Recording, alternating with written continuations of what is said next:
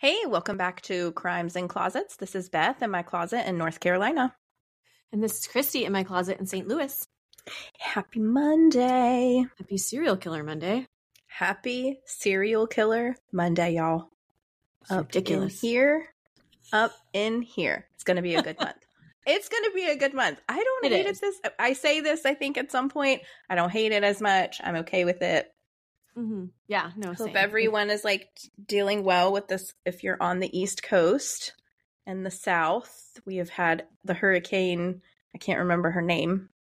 Idalia. Mm-hmm.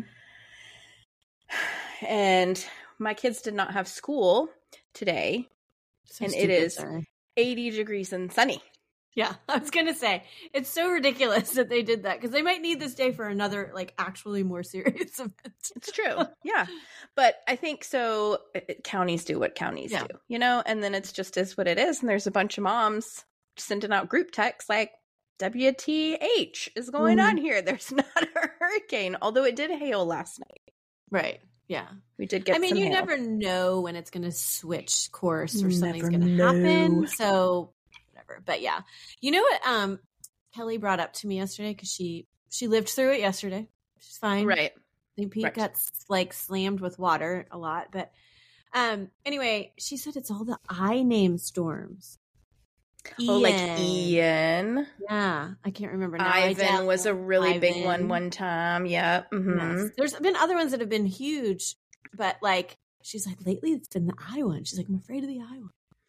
You know, the hurricane that sticks out most in my mind is Matthew. Do you know why? No. Okay. Do you have time to hear this story? Sure. I mean, you know it. I'm just going to remind you. Back in the day, picture it. 2015, Christy was living in where I live in here. Oh, yeah. Okay. We started but then also me, because I was your best friend, started doing a neighborhood bunco monthly game, which I continued on after your departure, by the way, a boss. And it was the first night of it was during Hurricane Matthew. And we were like, your power's going to go out. We were literally playing bunco during a hurricane and people had to walk home. It was ridiculous. Yeah. But in bunco, there's a prize that you can get if I forget how you get it even. 3 of a kind or. Yeah, I can't remember. There's something that you can roll. If you don't know what bunco is, it's a dice game. There's something you roll, and when you get it, you get a physical thing, and it gets passed around. So you have to holler out a word when you get that roll, and then you get the object, and whoever has the object at the end of the game wins $10 or wins their money back is what it is. And so we had to figure out a word to say so that people would know to throw it around the room. And our word was Matthew, because it was during Hurricane Matthew. And it remained Matthew. Yes, I do remember now that you're saying it. That's all coming back to me, and it being oh, we took a big picture, group picture after the end. We were oh my gosh, we had our first bunco during Hurricane Matthew. Yeah, we did. It was so fun. Anyway, so I always think when I hear hurricane, I always think of Hurricane Matthew. I'm playing bunco with you and the ladies in the neighborhood, the OG ladies, and going, Matthew, somebody give me the thing. So fun. I love bunco. Fun. I think bunco is so fun. It gets me a lot to plan, month after month after month after month for a period of time, but it's fun. It's a fun game. So anyway, if any of my neighbor ladies are listening, we should bring it back. Yeah, bring it back. Matthew. Anyways, well, fun. I'm glad you brought that up because that is a fun little memory. So I had another story for you, but I do not want to make this intro ridiculously long, so maybe we'll just save it for another intro. Okay. But I do have something interesting to tell you. Anyway, so I will tell you this little fun fact. So I was watching, if there's a new Netflix series out there, it became 99% match, and another person suggested it. So I was like, well, Netflix and my friends know me, so I might as well watch it. Okay. So it's called The Night Agent. All right. It's suspenseful. It's very good. I'm enjoying it. I like it a lot. And one of the first episodes, it may be the first one, it may be the second one, but I'm pretty sure it was the first one. He's in the FBI / works for the White House as well. And he's like in charge of sitting by this phone in case like a secret agent needs them. And so like he sits there all night just waiting, and that phone like hardly ever rings. But if they do, that's his only job. Yes.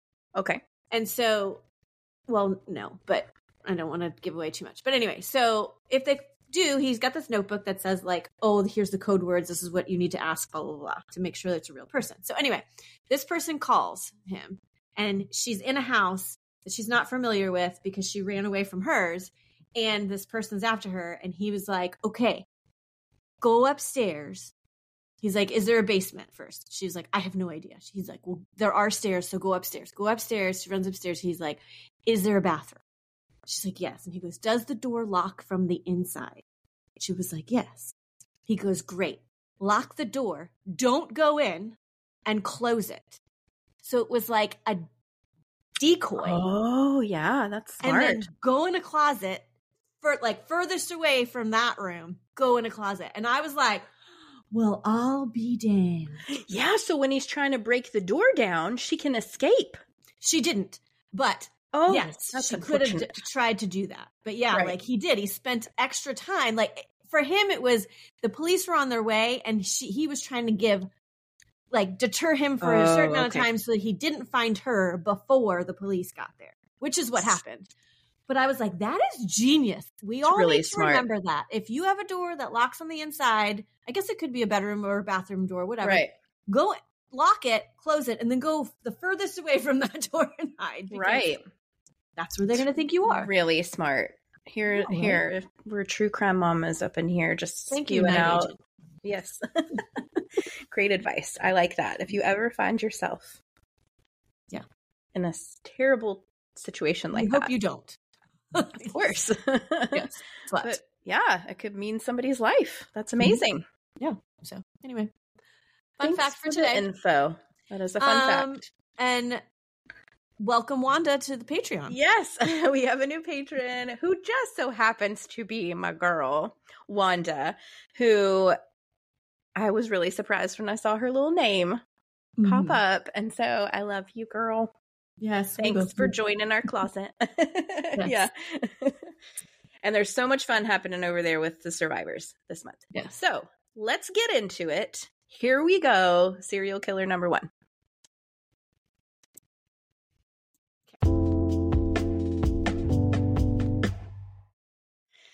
Okay. We are here for the first episode of Serial Killer September. Kicking it off. Whoa. A bang, literally. Oh, yeah? I just sounded like Moira Rose. Literally, Davad. Okay. So this serial killer was suggested by our listener, Kaylee. So for this case, we are going to be spending most of our time in Michigan. Which, what? My case next week is Kaylee, too. Is it the same one? Oh? Oh, I don't know. Kaylee B? I don't know. I'm going to have to go back and look. Oh, yeah, you will. Okay. So we're going to be in Michigan, and we are actually going to be in the Upper Peninsula area of Michigan, which is called the UP. Okay. This is northern Michigan, obviously, right near the Canadian border. I do have a connection to the Upper Peninsula that I wanted to just throw in there because it's very interesting. Okay. So in order to get to the Upper Peninsula of Michigan, you have to cross over the Mackinac Bridge, which is like a beautiful, large suspension bridge that held records for a while as being like one of the biggest bridges of its kind. And my grandfather, my mom's mom, helped build that bridge. Your mom's dad? I mean, my mom's dad. Yes, okay. He helped build that bridge. That's awesome. He was like a supervising engineer or something on that bridge. And so my grandmother was the first woman to ever drive across it. Isn't that neat? Oh, how cool. Cool, right? Yeah. So, a little fun fact about my fam. So, the UP is very desolate. It's very rural, very cold. And so is our serial killer. She's real cold. So her name is Kelly Cochran, also known as the Devil Woman of Michigan. I have literally never heard of this lady before. Okay, I had not either. Okay. Actually. So this is a trip. I'm telling you, it's a real interesting, the whole thing is interesting. So Kelly was born in 1982 to parents Timothy and Melanie Gaboyan in the town of Maryville, Indiana. Maryville is on the border of Indiana and Illinois, and it's actually considered to be in the Chicago metro area. Kelly was the oldest of 4 children. The family grew up in a nice home on some land, and they raised animals. Perfectly normal upbringing. There was no abuse, no substance abuse issues that we are aware of. Is very unusual when it comes to serial killers. That's right. Well, female serial killers in general are just very unusual. And anyway, yeah, I'm sure we'll talk about that. But as a child, Kelly was described as independent, outgoing, and very intelligent. However, she did not channel those qualities for good. Instead, she used her outgoing and intelligent personality to get in trouble. Okay. So she was not a rule follower. She literally would do whatever she wanted. She did not care about consequences of her actions. She did not care if she was harming or hurting someone in any way. She would steal from people, from stores. She got involved in drugs at a very young age, drinking. She would skip school really often. She ran away several times as a teenager, and eventually, because her parents just could not get her to on a good path, she was just getting in so much trouble. She was actually sent to a girls' home, which I read she got kicked out of. What? How do you get kicked out of that? True. Beats me. But despite all of these behavioral issues, she was very likable. She was very friendly. She was kind of popular, actually. And she somehow was able to do really well academically. And she graduated with honors when she graduated high school, which is crazy because she never went. Right. So it just makes you think, had she applied herself and used her good qualities for positive, what could she have done? Right. On the other end of the spectrum. So I'm sorry, what year did you say this was in? Well, she was born in 1982. Okay. Sorry. Yeah. She's our age. Okay. Essentially. Okay. So, later high school years, Kelly started dating a boy who lived next door to her. So she dated the boy next door. His name was Jason Cochran. He was 4 years older than Kelly. So Jason, he was kind of the opposite of her. He was quiet. He was, reserved. He was well liked, but he was kind of awkward. So super friendly, but just a little bit awkward. So the two of them were kind of polar opposites, and they were a perfect match for each other.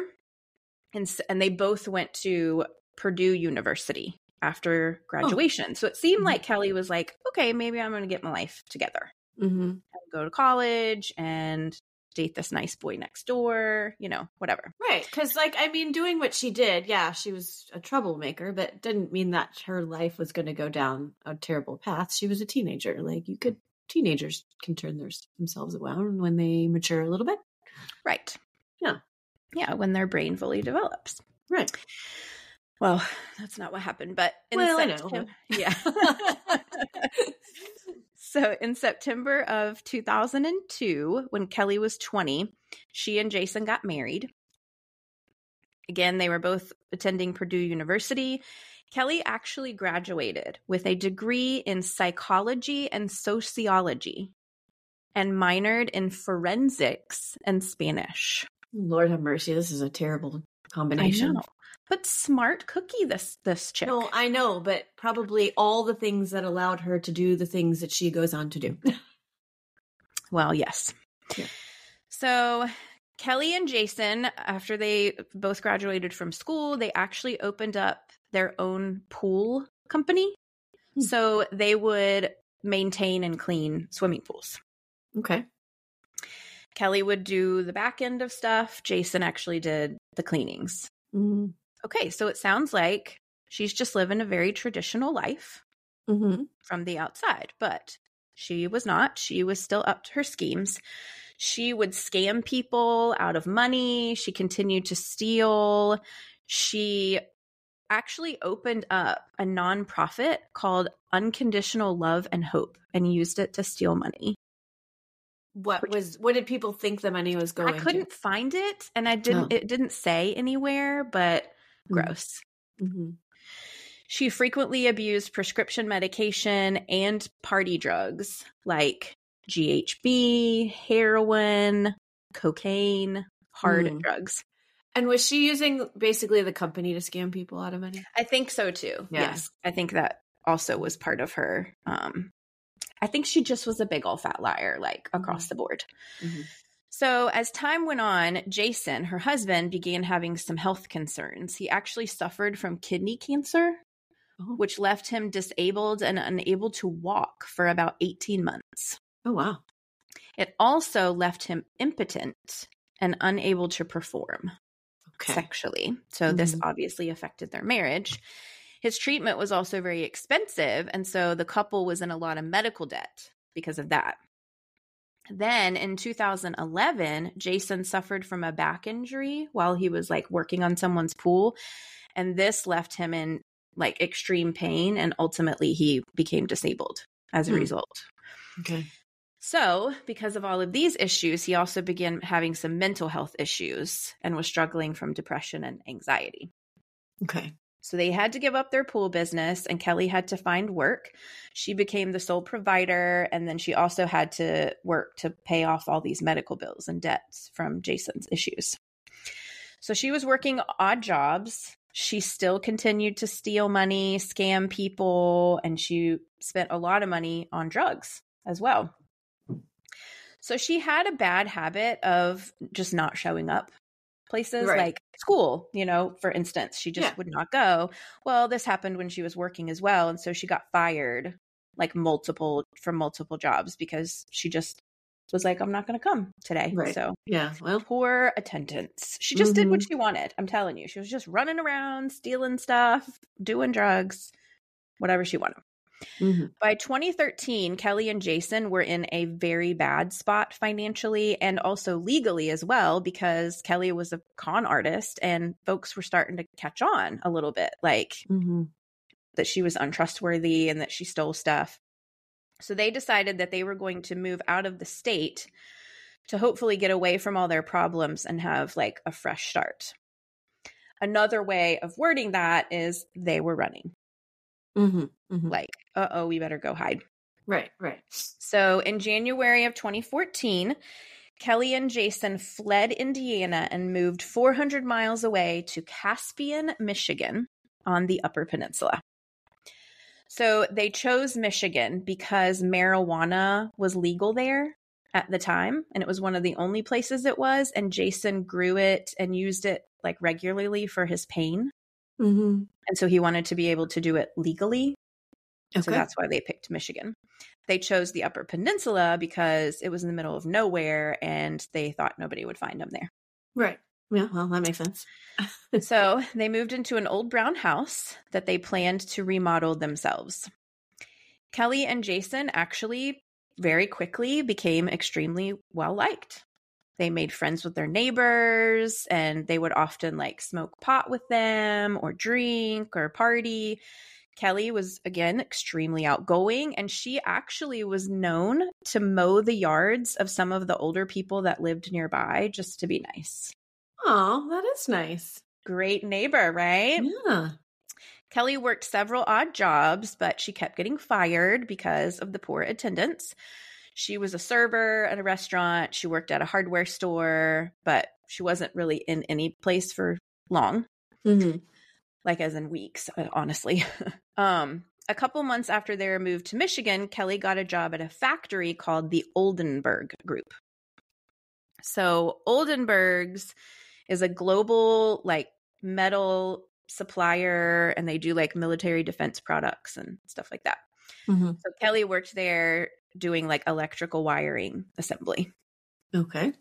At some point during their marriage, Kelly decided, and I say at some point, I don't know if this happened when they were in Michigan or before, if it was happening before. Mm-hmm. I think it was happening before, but they say it was not. It did not happen until Michigan. Okay. She decided that she was bored.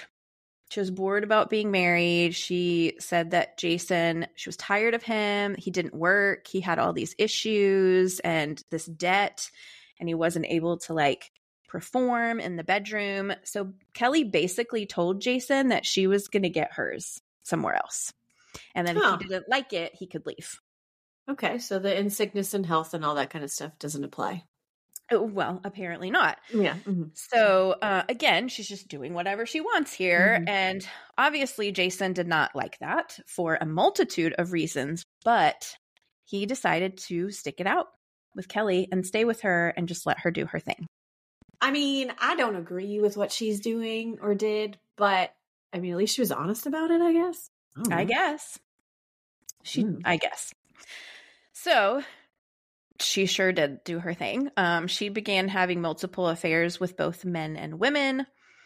Jason was aware of this and what was going on, and he didn't like it, but he didn't want to divorce Kelly either. Mm-hmm. I think this probably had to do with the fact that he was disabled and like dependent on her, like financially and physically. And he's also having mental health issues. And so like, he probably was just like, you know, I'm depressed. I don't have motivation to go anywhere. I can't be by myself. Like there's probably a lot of factors in him deciding to let her go, you know, gallivanting around. Gallivanting. Oh my gosh. Yes. So, and I do think he loved her too. Right. Like despite all of her faults, I think that he really did love her. So while working at the factory, Kelly began seeing two men that also worked there at the same time, by the way. One was a man named Eric Erickson, and the other was a man named Chris Reagan. So Chris was about 20 years older than Kelly, and he was a team leader on the military assembly team, and Eric actually worked underneath him. So rumors flew pretty quickly that Kelly was seeing both of these men and that she was married. Jason was aware of both of the men, and both Eric and Chris knew about each other. Okay. So like she's got three men on the hook here, all that know about each other and are all like, meh. So I don't know what Kelly was throwing at them, but like, okay. So eventually, 4 months after she was hired, Oldenburgs fired her due to poor attendance.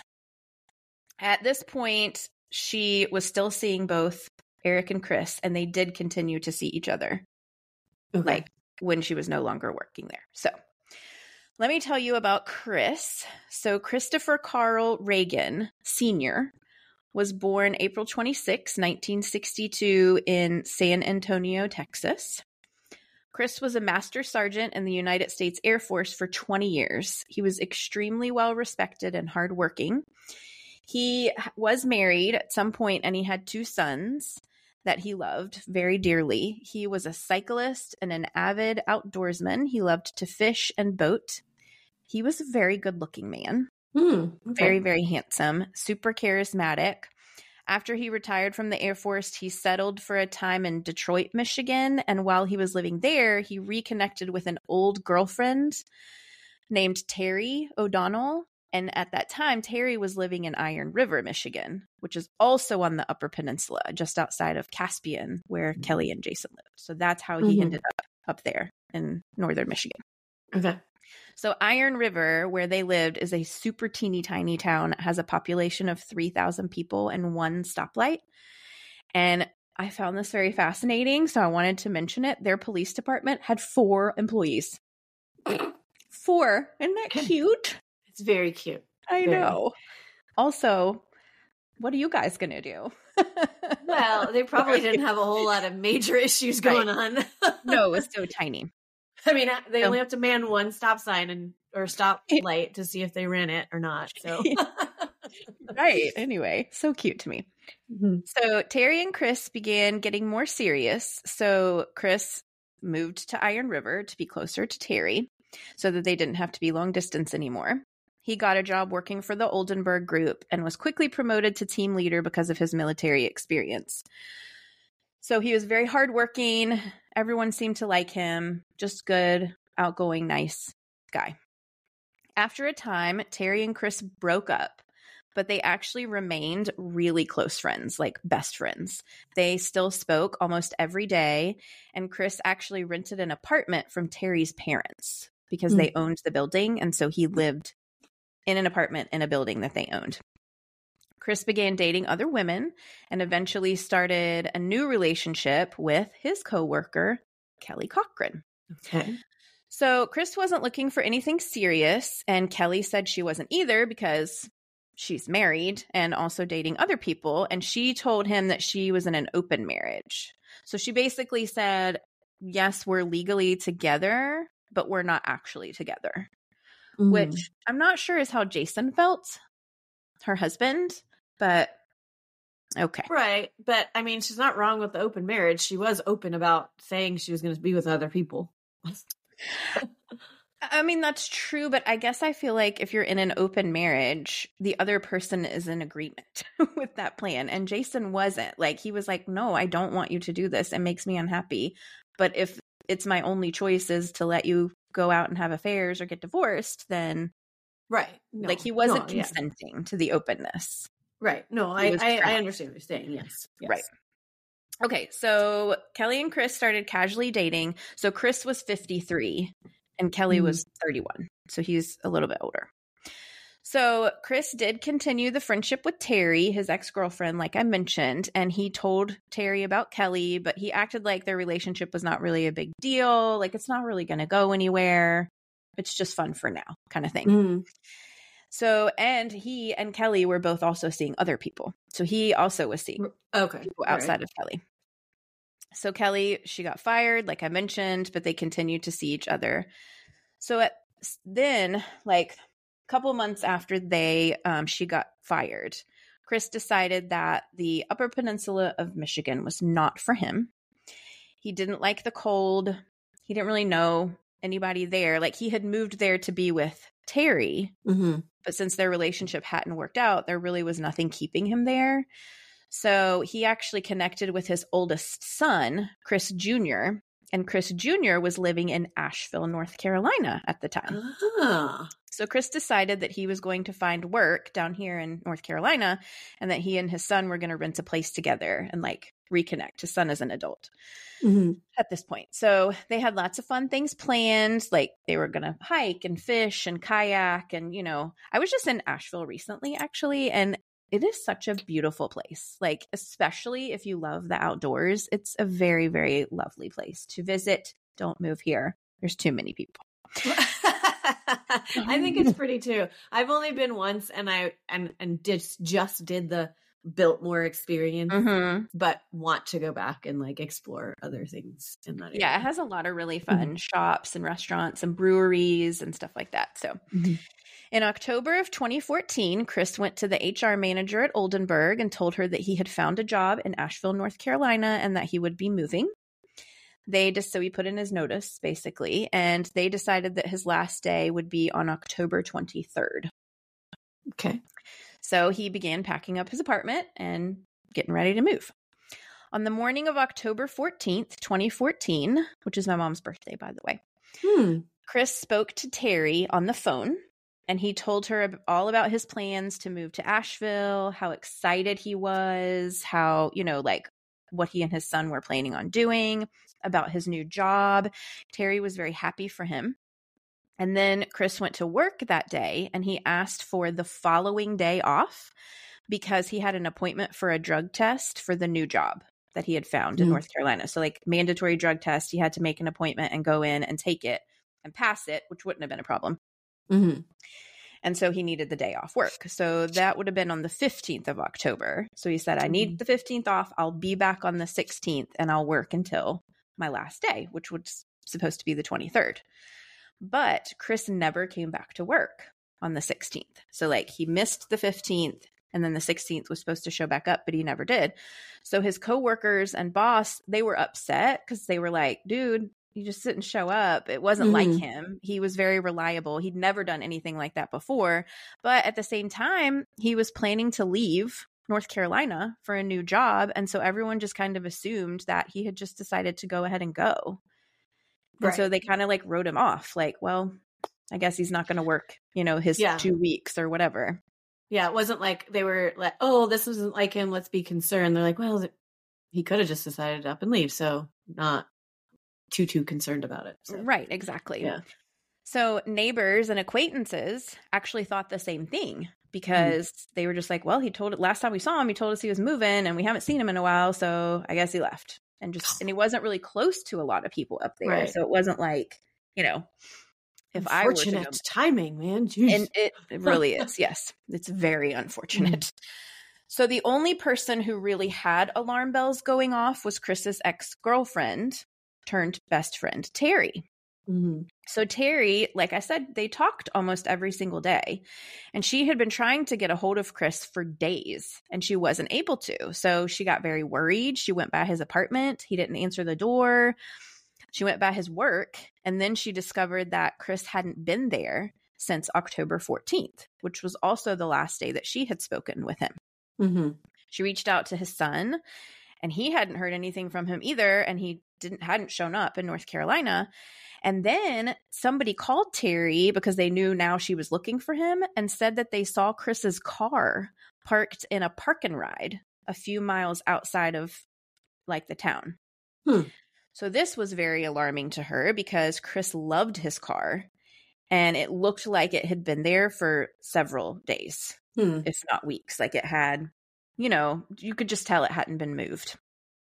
So on October 27th, Terry reported Chris missing to the police. All 4 of them.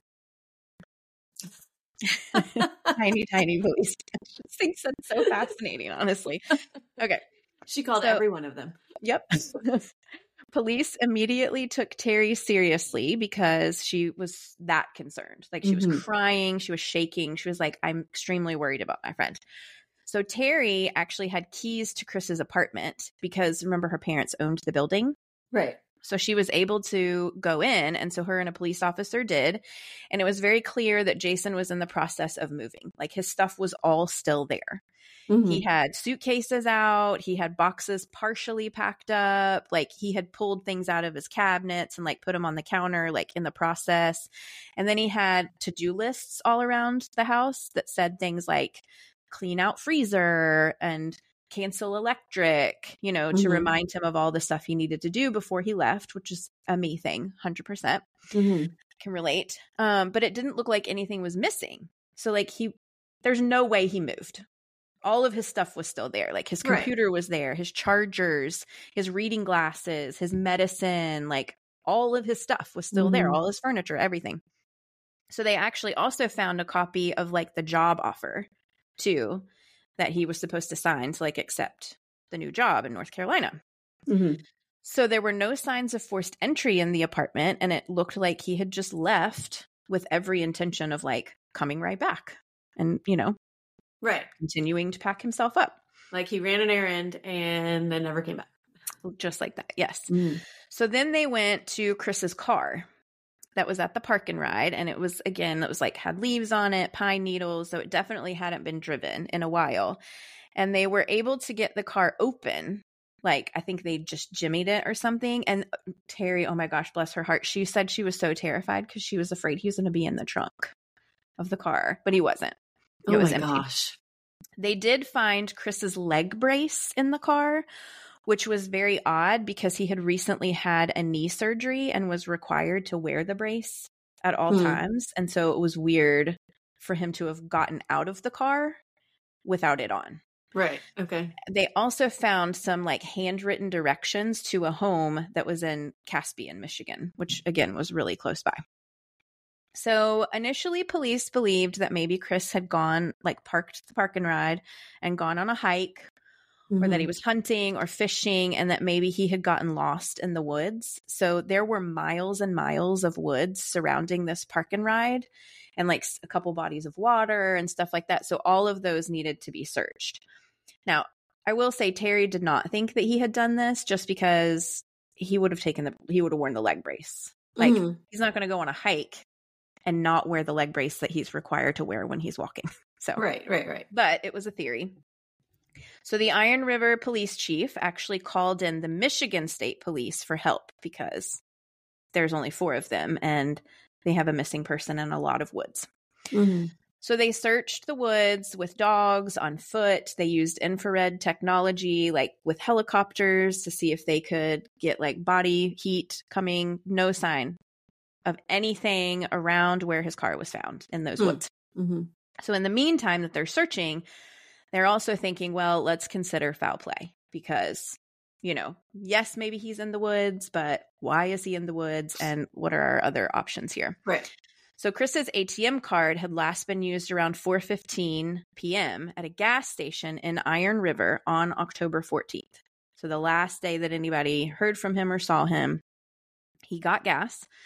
They were able to get the surveillance footage from the gas station, and it showed that there was Chris. He was alone. He pulled in. He pumped gas. He was wearing like a t-shirt and jeans, perfectly normal, got back in his car, drove away, literally never seen again. So he didn't show up for his drug test the next day. That's the next thing. They also, it's literally my next sentence. I love when you read my mind. So they also confirmed that he never showed up for that appointment on the 15th for the drug test. So they know, okay, this is it. The 14th, he goes missing. And so the first thing that they do is they actually look into Terry, the ex-girlfriend, because they'd recently had a breakup. She had access to his apartment. She knew where his car was. She was the one who reported him missing, but weeks later. But she was actually quickly ruled out because she was fully cooperative. She passed a polygraph. Like, she pretty much had an alibi for like the 14th and the days after. So, you know, they cleared her pretty quick. So next they go to his work. And it was there that they learned about Chris's relationship with Kelly Cochran. And that Kelly was married. So naturally, they immediately thought it may be a jealous husband situation. Well, so they go I don't out think to he could do anything. He's pretty frail. Well, frail is not how I would describe him, no. No? Okay. Well, I just like he was so sickly for so long, so. Well, so it is said, and I don't want to like diminish. I think he did have like a diagnosis of like a back issue, but I think he probably could have done more than. I don't know that he was actually disabled. Okay. Does that make sense? Yes. Okay. I mean, I saw him like on video and yeah, I know. I'm just like going by like all the stuff that you said happened, the cancer, the this. You're like, oh, well, yeah. Well, yes, he had a tough time for sure. Right. Not to diminish that at all, but frail is not how I would describe him. But anyway, that's beside the point. So they go out to question Kelly and Jason, which to their surprise was at the exact location where Chris had written down directions to that they found in his car. Remember, he had directions to an address in Caspian, Michigan. It was Kelly's house. Okay. So Jason was immediately like, not uncooperative, but like, okay, so they come to the door and they were like, hey, we just need to talk to you. And your wife, is Kelly home? And he was like, no, she's not home. And then like, as he said that, she walked down, like she came out of a bathroom or something. And so they were like, why'd you lie? And Kelly was like, well, he thought I was in trouble. He didn't want me to get in trouble or whatever. They're like, well, why would you be in trouble, Kelly? You don't even know why we're here. Anyway. Because you're a troublemaker. Right. Well, true. It was just like immediately a red flag. Like police were on edge, I guess. But Kelly was very friendly. She was willing to answer all their questions. So they were both brought in separately for questioning. Kelly admitted to her affair with Chris and that she had been in a relationship with multiple men from the factory.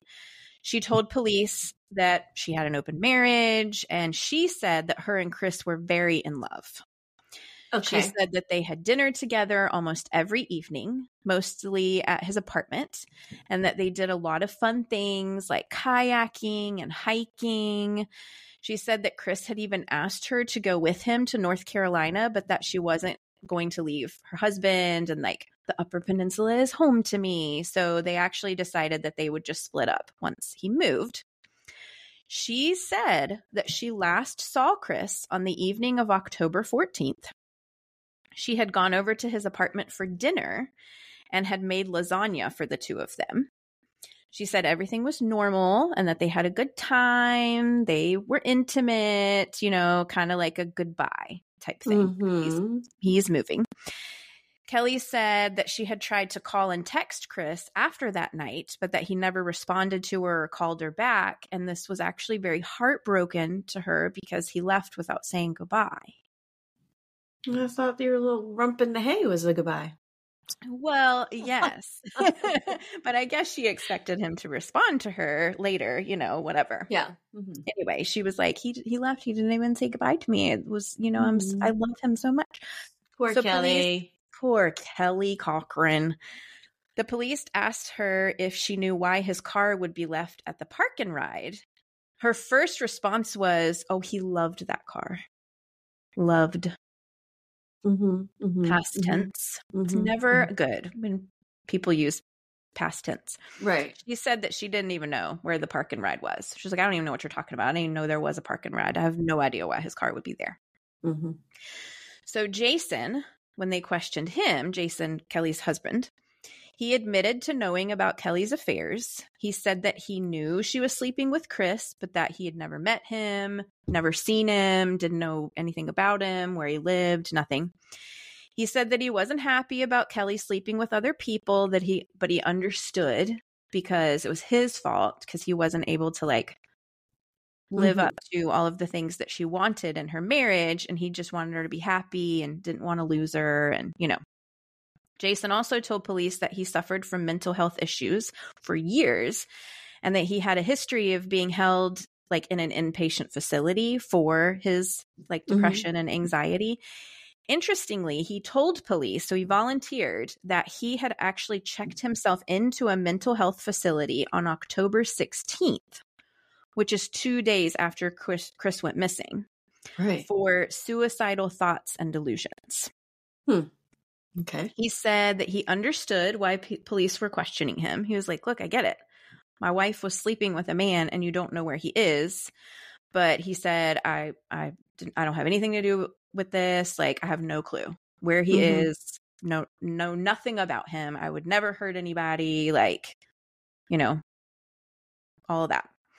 Both Jason and Kelly were asked to do a polygraph, but they both declined. They were like, oh, I don't think so. We've given you everything we know. Right. You know, I'm sitting here side-eyeing and judging and whatever.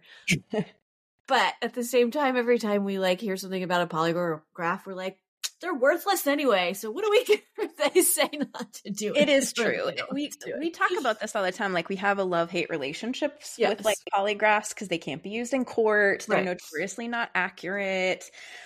But I think it is telling when you say no, if you agree or don't agree to do one, because it does make you look like you're hiding something. But then at the same time, it's like, I wouldn't take a polygraph. Right. But I'd say, I was just going to say that. I'd be like, don't do it. But yeah, we judge people for not doing it, but we would do the exact, anyway. Okay. Police also questioned Eric Erickson. So this is the other coworker that Kelly had been seeing. So they were thinking, well, maybe this is a jealous lover situation. Like he's sleeping with her and also this guy's sleeping with her. So maybe he went after him. But Eric, I saw an interview with him. He's a very nice man. He was fully cooperative. He actually like pulled his phone out and read all of the texts between him and Kelly with the police officer in his interrogation. He's like, here, look, you can see everything we talk about. Look at what she's telling me. And so that's what I'm saying. Like he didn't hide anything. He agreed to take a polygraph. He passed. He also had an alibi for the day that Chris went missing. So he was cleared, you know, pretty quickly. He said that Kelly had also told him that she was in an open marriage and that he was aware she was seeing Chris as well. He said that Kelly told him that Jason was abusive and controlling and that he had threatened at some point not long before this time to shoot her and himself. So this is the first that we're hearing about Jason being a violent person. Right. Yeah. So Eric, and also it's not corroborated. This is just what Kelly is telling people. Right. I'm not sure if you've caught on to this, but Kelly's a liar. Well, yes, I have caught on a little bit. So Eric also told police that he and Kelly used to meet up for their little rendezvous at a park and ride. And it just so happened to be the park and ride where Chris's car was found. But she doesn't know where it is. Never heard of it. I don't even know where that is. What a dip. So, dip. Oh my gosh. I used to call people that all the time. Anyway, let's bring that back. Okay, just did. So, police are now looking hard into Kelly and Jason. Police found receipts in Chris's apartment where he had actually ordered takeout on October 14th, which contradicts Kelly's story that she made lasagna for them. Oh, yes. Mm-hmm. So it's very weird for him to leave his apartment, go get gas, and then go back to his apartment to meet with Kelly. Yeah. Also, he had directions to their house in his car. Right. So Chris's cell phone records also pinged that night near Kelly and Jason's home. And when they searched the GPS in Chris's car, like when they pulled it up, they looked at the last address that had been put into the GPS, and it was Kelly's house. So he had a GPS, yet he also had written directions to this house. Yeah, so I thought that was interesting too, but he was like that though. He was like a really meticulous, like he's ex-military, he's, writes the lists, Okay, yeah, like, and all that what stuff. if my GPS goes out? I need a backup. That's right. He likes his options, and I don't hate it. Okay. But it is funny that you pointed that out, because I was like, that's redundant, but okay. Yeah. So police had no concrete evidence linking Kelly and Jason to Chris's disappearance. This is all just very circumstantial, right? So they can't put him in the house. They can put him around the house, but only one ping. So, there's just no evidence. And so his case kind of stalls at this point. Like, it was just, they didn't know. They were looking at Kelly and Jason. They were definitely people of interest just because of the circumstance, but it just wasn't enough. Right. Okay. So the chief in Iron River, she was awesome. She is awesome. She was not willing to let Chris's case go at all. She actually did an entire documentary on Kelly. Really? Yes. And it was very good. I will link it and I'll tell you what it was called in a little bit. So I enjoyed her very much. She's a very smart lady, very capable, smart woman. Well, so she continued to question people. She was continuing to try to dig up evidence. She had daggers for Kelly and Jason. She was able to get phone records between Kelly and Jason, which actually indicated that Jason had been asking Kelly to stop, like stepping out on their marriage, like stop lying, just love me, which is not what Kelly said. Or really what Jason said. They were kind of both like, it is what it is. It's just our life. It's what we do. So she spoke with the neighbors, Kelly and Jason's neighbors. And the neighbors told her that, now that she was coming and like bringing it up about this missing person, that there was a night in October that they had actually woken up to what they thought was a gunshot. And that they had heard people yelling. And it was coming from the direction of Jason and Kelly's house. And then they later heard 2 cars leaving. Now, these neighbors, this is remote. This is not like a neighborhood. So kind of far. Okay. It was also around that time that Jason and Kelly began remodeling their home. But they would do it at all hours of the day and night, especially in the middle of the night. So they heard saws and drills and banging going on at like 2, 3 in the morning. Like very clearly a saw. They were sure about that. Did they cut him up? Sorry. Go on. Hold on. But yes. Hold on to your pants. Hold on to your pants. Now we'll hold on to mine. They also claimed that Jason had burned a lot of stuff in a burn barrel. Do you know what a burn barrel is? I think so. It's like a big metal trash can barrel that you like put stuff in and light a fire. Yeah. When you don't have a fire pit. Okay.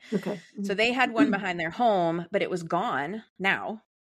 The burn barrel was gone. Most upsetting. This is really upsetting. Okay. The neighbors said that on the 15th or 16th of October, Kelly and Jason had invited them over to their house for a backyard barbecue. I know. One of the men said that they had a lot of like steaks and burgers, that he estimated it to be like over $200 worth. And he said that it had a very odd like texture to it. Like it didn't look like a burger. Jason told him that he used to be a butcher in Indiana and that he had specialized in exotic meats, which was not true, by the way. He never was a butcher. He's a liar too. Right.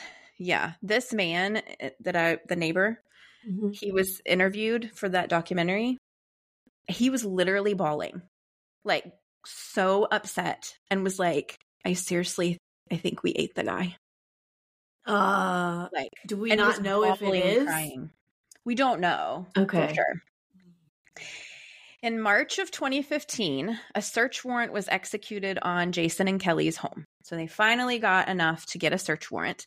Police found a multitude of weapons. So apparently Jason collected knives and swords and like daggers, and he had dozens of them all over the house.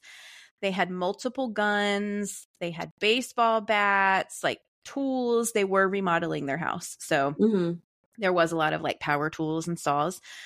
Now, investigators used luminol in the house, and they actually found blood spatter on the ceiling of the living room that was described as cast-off spatter.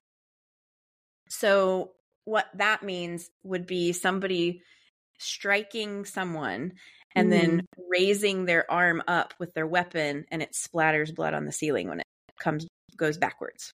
But it had been painted over, but it still lit up. Okay. So that's interesting to know that if you paint over it, it would still light up, not just you tried to wipe it off. Yeah, I actually did know that. Sometimes you can't even paint over it. Sometimes it comes through the paint. Like, blood is tricky to get rid of. Don't kill people. So swabs were taken. I mean, you're going to get caught. Like, sorry, I'll try and remember not to kill anyone. Public service announcement, guys. Thank you. So they took swabs, sent it in for DNA. Most of the weapons were seized so that they could test it for blood or DNA, all that stuff. So that takes a while. You know, it's not like Dexter or whatever, where it's like 45 minutes, we have it.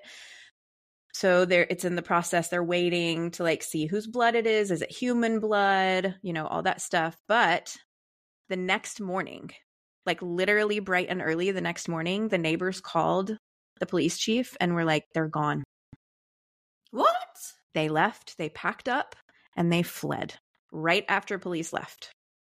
Like when they were done with their search warrant, they got in the car and left. So now they don't know where they are. They don't have a warrant for their arrest because, like I said, the DNA results aren't in. And when they do come in, which is a couple weeks later, they were inconclusive.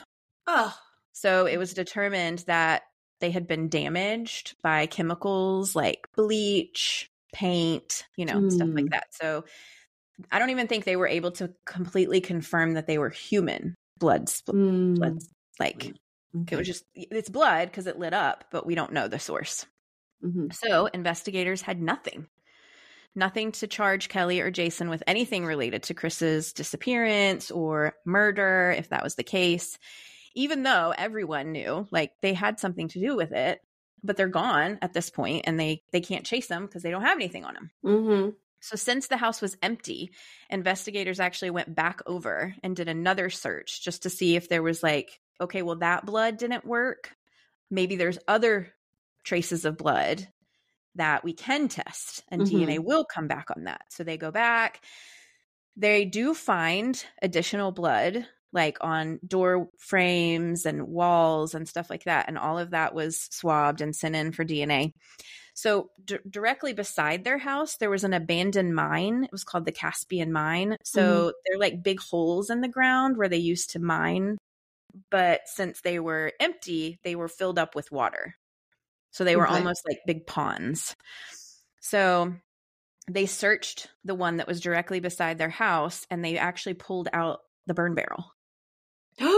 Well, they think that it was their burn barrel, right? Okay.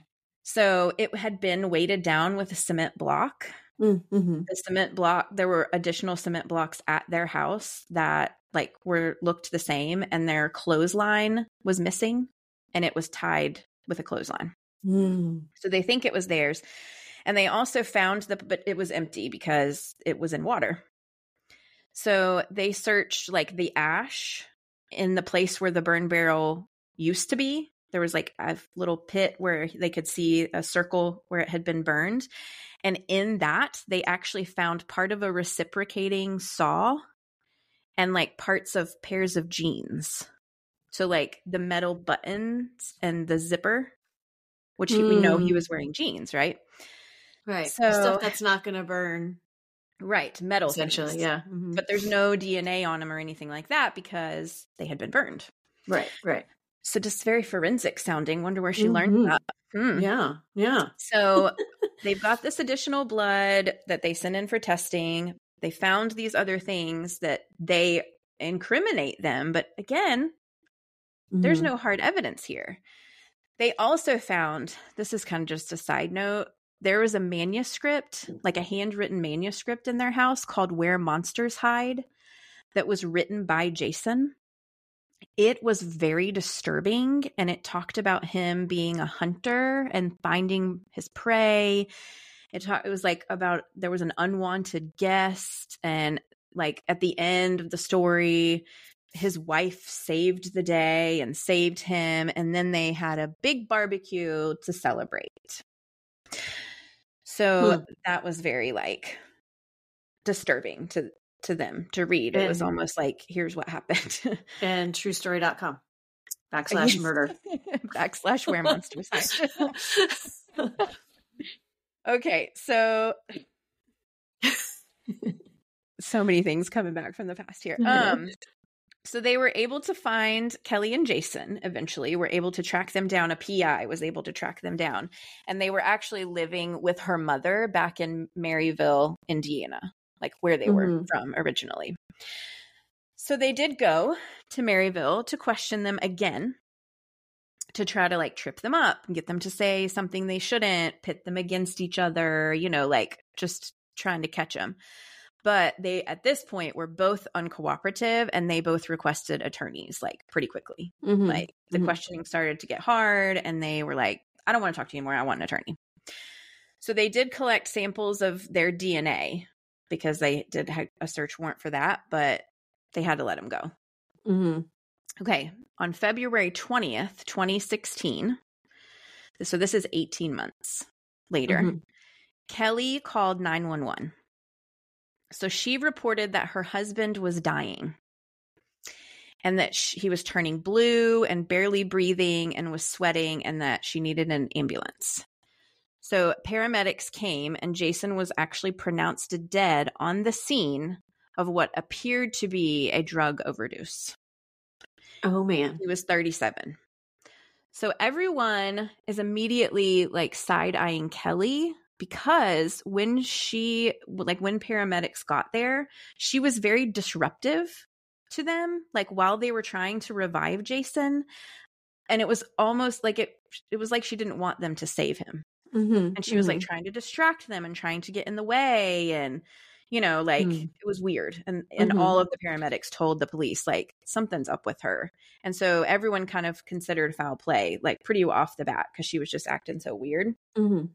So a detective was assigned to Jason's case, and he learned about Kelly and about her and Jason's past and about Chris Reagan's disappearance, and that they were kind of like people of interest. And so he was like, oh my gosh, I'm going to nail this girl to the wall. Right. So during Jason's autopsy, the medical examiner did find a lethal dose of heroin in Jason's system, but he also found petechial hemorrhaging, which is indications of suffocation or strangulation. Those so like the little dots, right? Like around the eye area. Yeah. That's right. Yes. So his death was ruled a homicide. So the Indiana detective began working with the Michigan police chief, because he was like, look, she murdered her husband and I'm going to get her for that, but I also want to help you too, because I think that she murdered your guy as well. So they were kind of working together without Kelly knowing and wanted to just nail her for both her husband and her lover's murders. So instead of arresting her right away for Jason's murder, they wanted to kind of take their time and see if they could get her to confess to anything to do with Chris. Because without a body or any concrete evidence, there was no way they were ever going to be able to connect her to that. Like, she had to give them something that only she would know. So she was brought in for questioning. She said that she woke up and realized that Jason wasn't breathing because he normally is a snorer and he wasn't snoring. And so she was like, oh my gosh, he's not breathing. And so she called 911. She was questioned about Chris, and she stuck to her original story about, she hadn't seen or heard from him since October 14th. They had dinner. She just assumed he left and went to North Carolina. So police, they do a little sting operation of sorts. Love those. I love it. Me too. And they had one of Jason's friends call Kelly. Okay, so one of her husband's friends called her. He told Kelly that earlier that year, before Jason died, that he had gotten a letter from him. This is not true, by the way. He did not get a letter. It was just a trap. The letter had a sealed envelope inside it that said Iron River PD and had the address.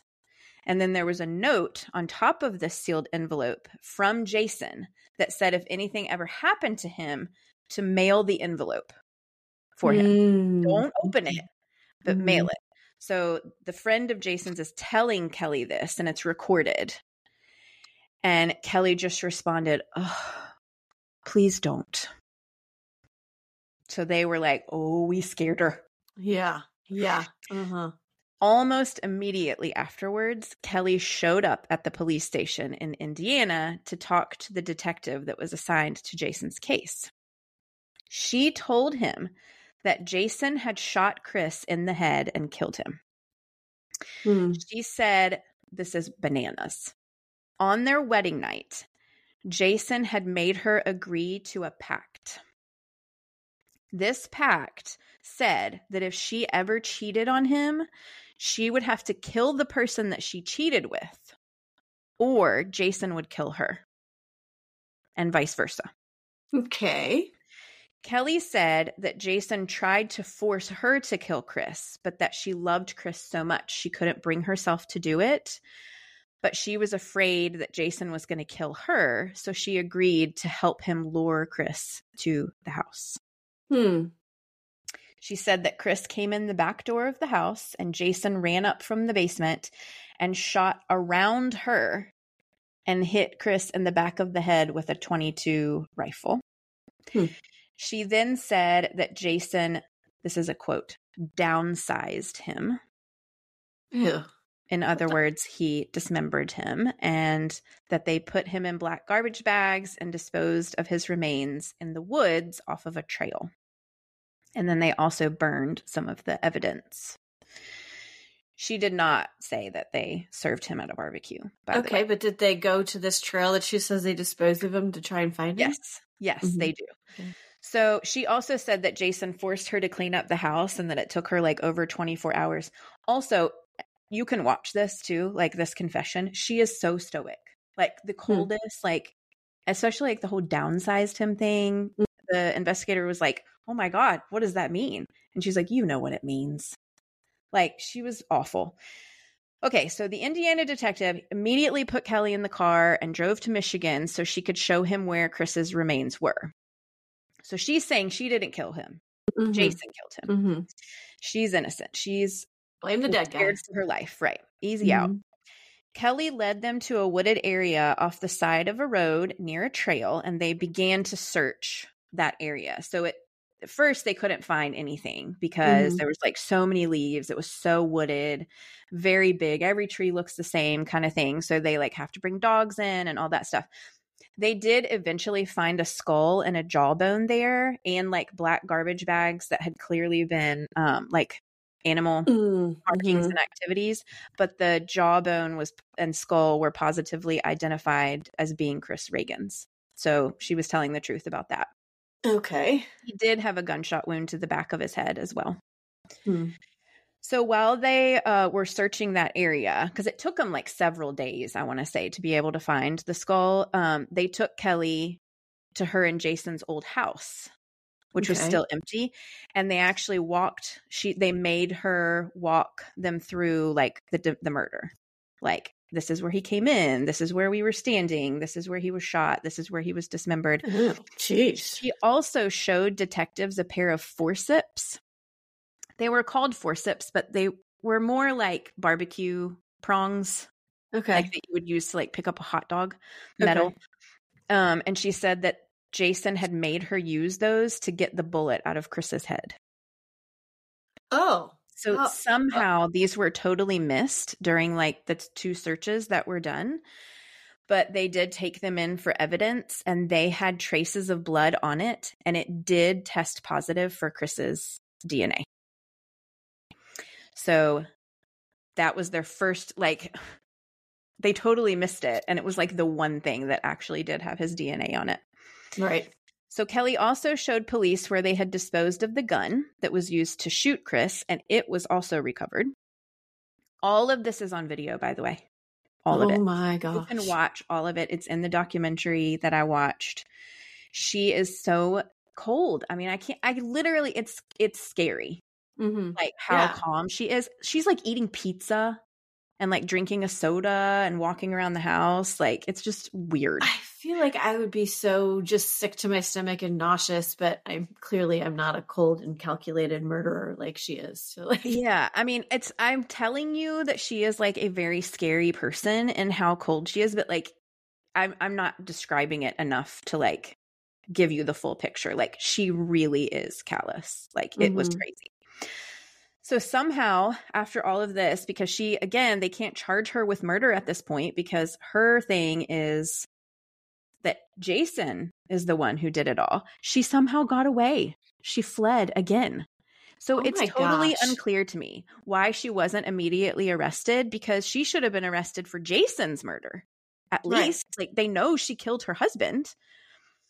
But anyway, I don't know how this happened. I really don't. Whatever reason, she took off. She actually texted the detective, like Jason, the one on Jason's case, the Indiana one, and said something like, the West Coast is nice this time of year, like kind of trying to make them think that she went west. But she's stupid. I mean, she's got her phone. So they just put an emergency locate on her phone and found her. And she was in like Kentucky. Oh. So she was arrested in April of 2016 and extradited back to Michigan. So Kelly was charged with Chris's murder first. Okay. She was charged with homicide, conspiracy to commit murder, disinterment and mutilation, concealing the death of an individual, accessory after the fact, larceny, and lying to a peace officer. Okay. So they threw the book at her. So she went on trial for Chris's murder in February of 2017. It lasted for 3 weeks. She testified in her own defense at this trial, which was a terrible idea because this woman has no soul whatsoever, and it is so clear when you hear her talk. She claimed that she was a victim of Jason's as well, and that if she hadn't helped him kill Chris, then she would have been killed herself. And she said she couldn't roll on Jason because he would kill her for doing that too. So she's basically like battered spouse syndrome, like, I was afraid for my life, he is abusive, blah, blah, blah. The defense provided that, or the defense, blah, blah. The defense said that Kelly was aware that she was luring Chris to her death. And the prosecution said that she was luring him to his death. You knew he was going to die, and you lied to police, and you forced your disabled and mentally unstable husband to cover for you. I mean, I don't know that they even believe that Jason really was the killer. Right. But even if he was, it was like a flipped situation. It would have been Kelly forcing him to do it. And he was probably afraid for his life.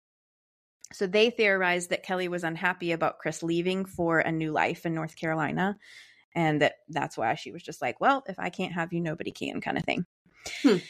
Kelly, of course, claimed that she was forced into this pact with Jason, that she had no power in her marriage, blah, blah, blah.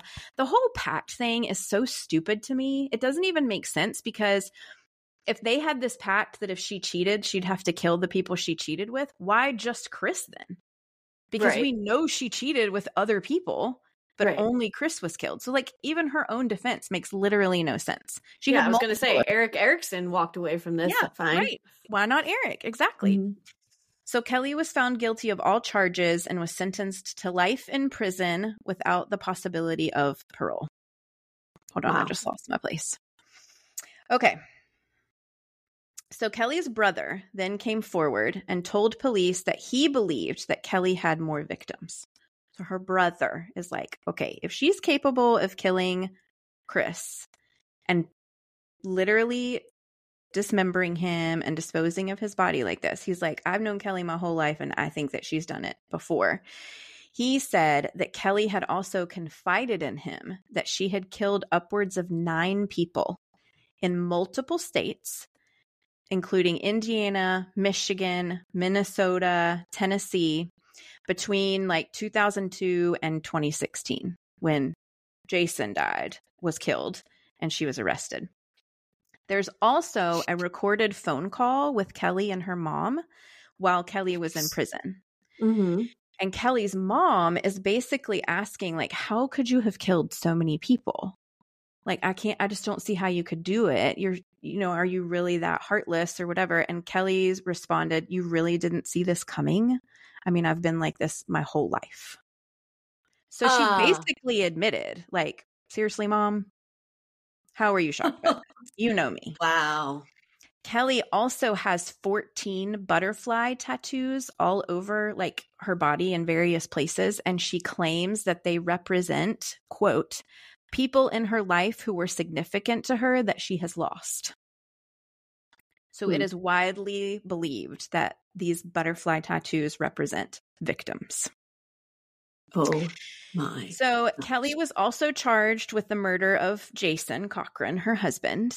And in April of 2018, she accepted a plea deal in which she pleaded guilty to Jason's murder. And she admitted to killing him to like even the score because he took Chris away from her, who she claims was the love of her life. She was sentenced to an additional 65 years in prison for that. But this is interesting. In her plea deal, it is stated that Kelly cannot be charged with any other murders. So why would she want that in the plea deal? Mm-hmm. If she didn't have other murders that they could eventually connect her to. Right. It just tells me that there's more. It tells everyone that. So Kelly is 42 years old, and she is currently incarcerated at the Women's Huron Valley Correctional Facility in Ypsilanti, Michigan. Okay. I had to do how to pronounce.com. So if that's wrong, it's not my fault. Mm-hmm. Kelly was convicted of 2 murders, technically, which does make her a serial killer. But everyone believes that she is like a sociopath who killed more than we even know. Right. And so now she can't be charged with them when they figure it out, but hopefully they'd still be able to like tie her to him so that there would be some sort of like closure to a case. Yeah, it's like an Israel Keys kind of thing. Mm-hmm. You know what I mean? Like where everyone knows that he murdered more people, but we don't know who or where or any of that stuff. And she's not been connected to any other like missing people or murders or anything. So Chris Reagan seemed like a really nice guy. I just hate it for him and like his loved ones that he crossed paths with, like Kelly, such an awful person. Jason actually kind of seemed like a piece of crap to me. I'm not going to lie, because I do think he did have some involvement or at least knowledge of Chris's murder and maybe other people's. But he was also murdered by Kelly too, and she didn't have the right to take his life either. So that sucks too. And that is the case of Kelly Cochran, the devil woman of Michigan. Whoa, baby. She is a piece of work, let me tell you. Holy cow. I told you. Well, yeah, I can't tell you. You told me. You're right. Oh my gosh. I can't believe I've never heard of her. I know. The devil woman of Michigan. Oh, the documentary is called Dead North. And you can get it on Amazon. And it's very good. And I really like the police chief. Oh my gosh. And get this. The Indiana detective that was assigned to Jason's murder and the Michigan police chief that was assigned to Chris's got married. Oh. They worked together on this case, and they ended up like developing a relationship and actually are married now. Well, where do they live? I don't know. That's a great question. I don't think they live in Michigan anymore because she's not the police chief. Okay. So I don't know. Interesting. Anyway, well, that's fun. I'm going to have to watch that one. Did you say that's like a 3-parter or? It's 4. It's a 4-part thing. So it's an easy watch. Also, I just wanted to bring this up because female serial killers are weird. Like they're just very different than male serial killers in a ton of ways. So when I was getting my degree, so I have a degree in psychology also, if you guys didn't know, I heard a criminal psychologist speak one time about the differences between like male and female serial killers. And like, there's obviously a whole bunch of them, like motive is one, and like, all that kind of stuff. But something that she pointed out that I've always remembered because I thought it was crazy fascinating is that, you know, like men and women, it's like the hunters and the gatherers. And that oftentimes when you have a serial killer situation, that shows up because men serial killers typically hunt their victims, but female serial killers gather them. And Kelly is 100% proof of that. Like it was all people in her orbit and circle that she like lured in and had these relationships with. And then, so she gathered all of her victims versus like Israel Keyes, who went out and hunted his. Huh. Isn't that interesting? I've always remembered that. I thought that was so interesting.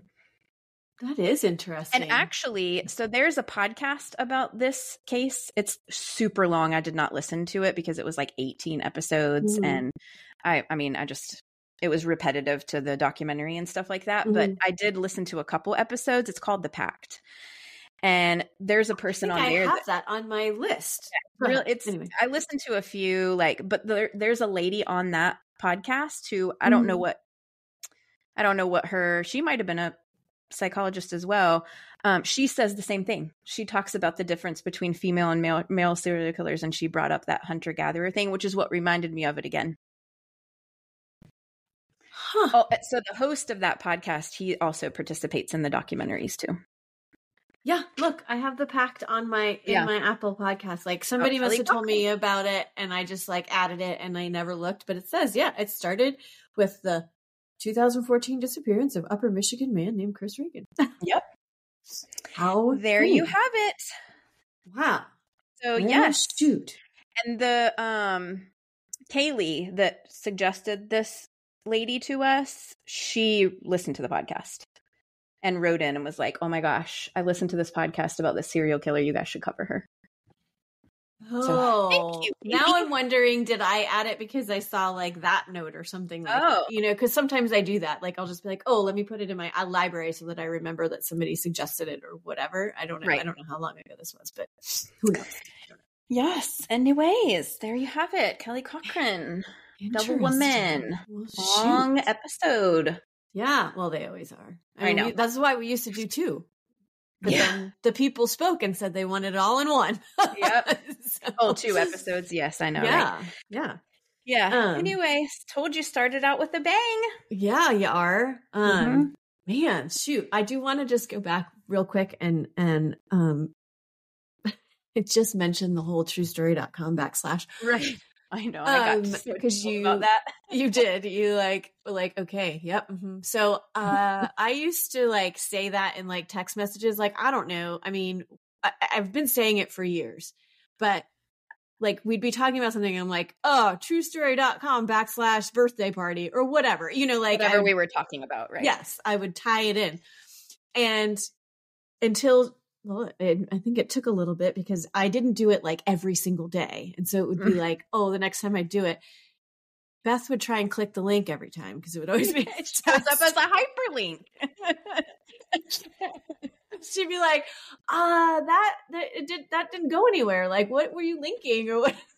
I'm like, dude, truestory.com. Truestory.com / Beth is gullible. So funny. That happened. It's funny when you said that. I was like, oh my gosh. I'm glad you explained it because that tickled me a lot.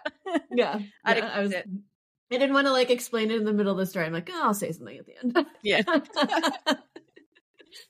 Too good. Anyway, yeah, it was good. Well, that was a good story. I mean, it's terrible stories, but it's, gosh, I'm just like floored that I haven't clearly have the podcast that I never listened to in my queue. So I don't know. Maybe I will, maybe I won't. I think I'd rather watch the documentary. Yeah. It's 18 episodes, which that just seems like a lot. Yeah. Yeah. Well, yeah. I just would be curious to like stay like on top of it too, to like know, do they ever connect her to someone else, to like other people that I don't know, one day down the road? Because I do think those butterflies are significant.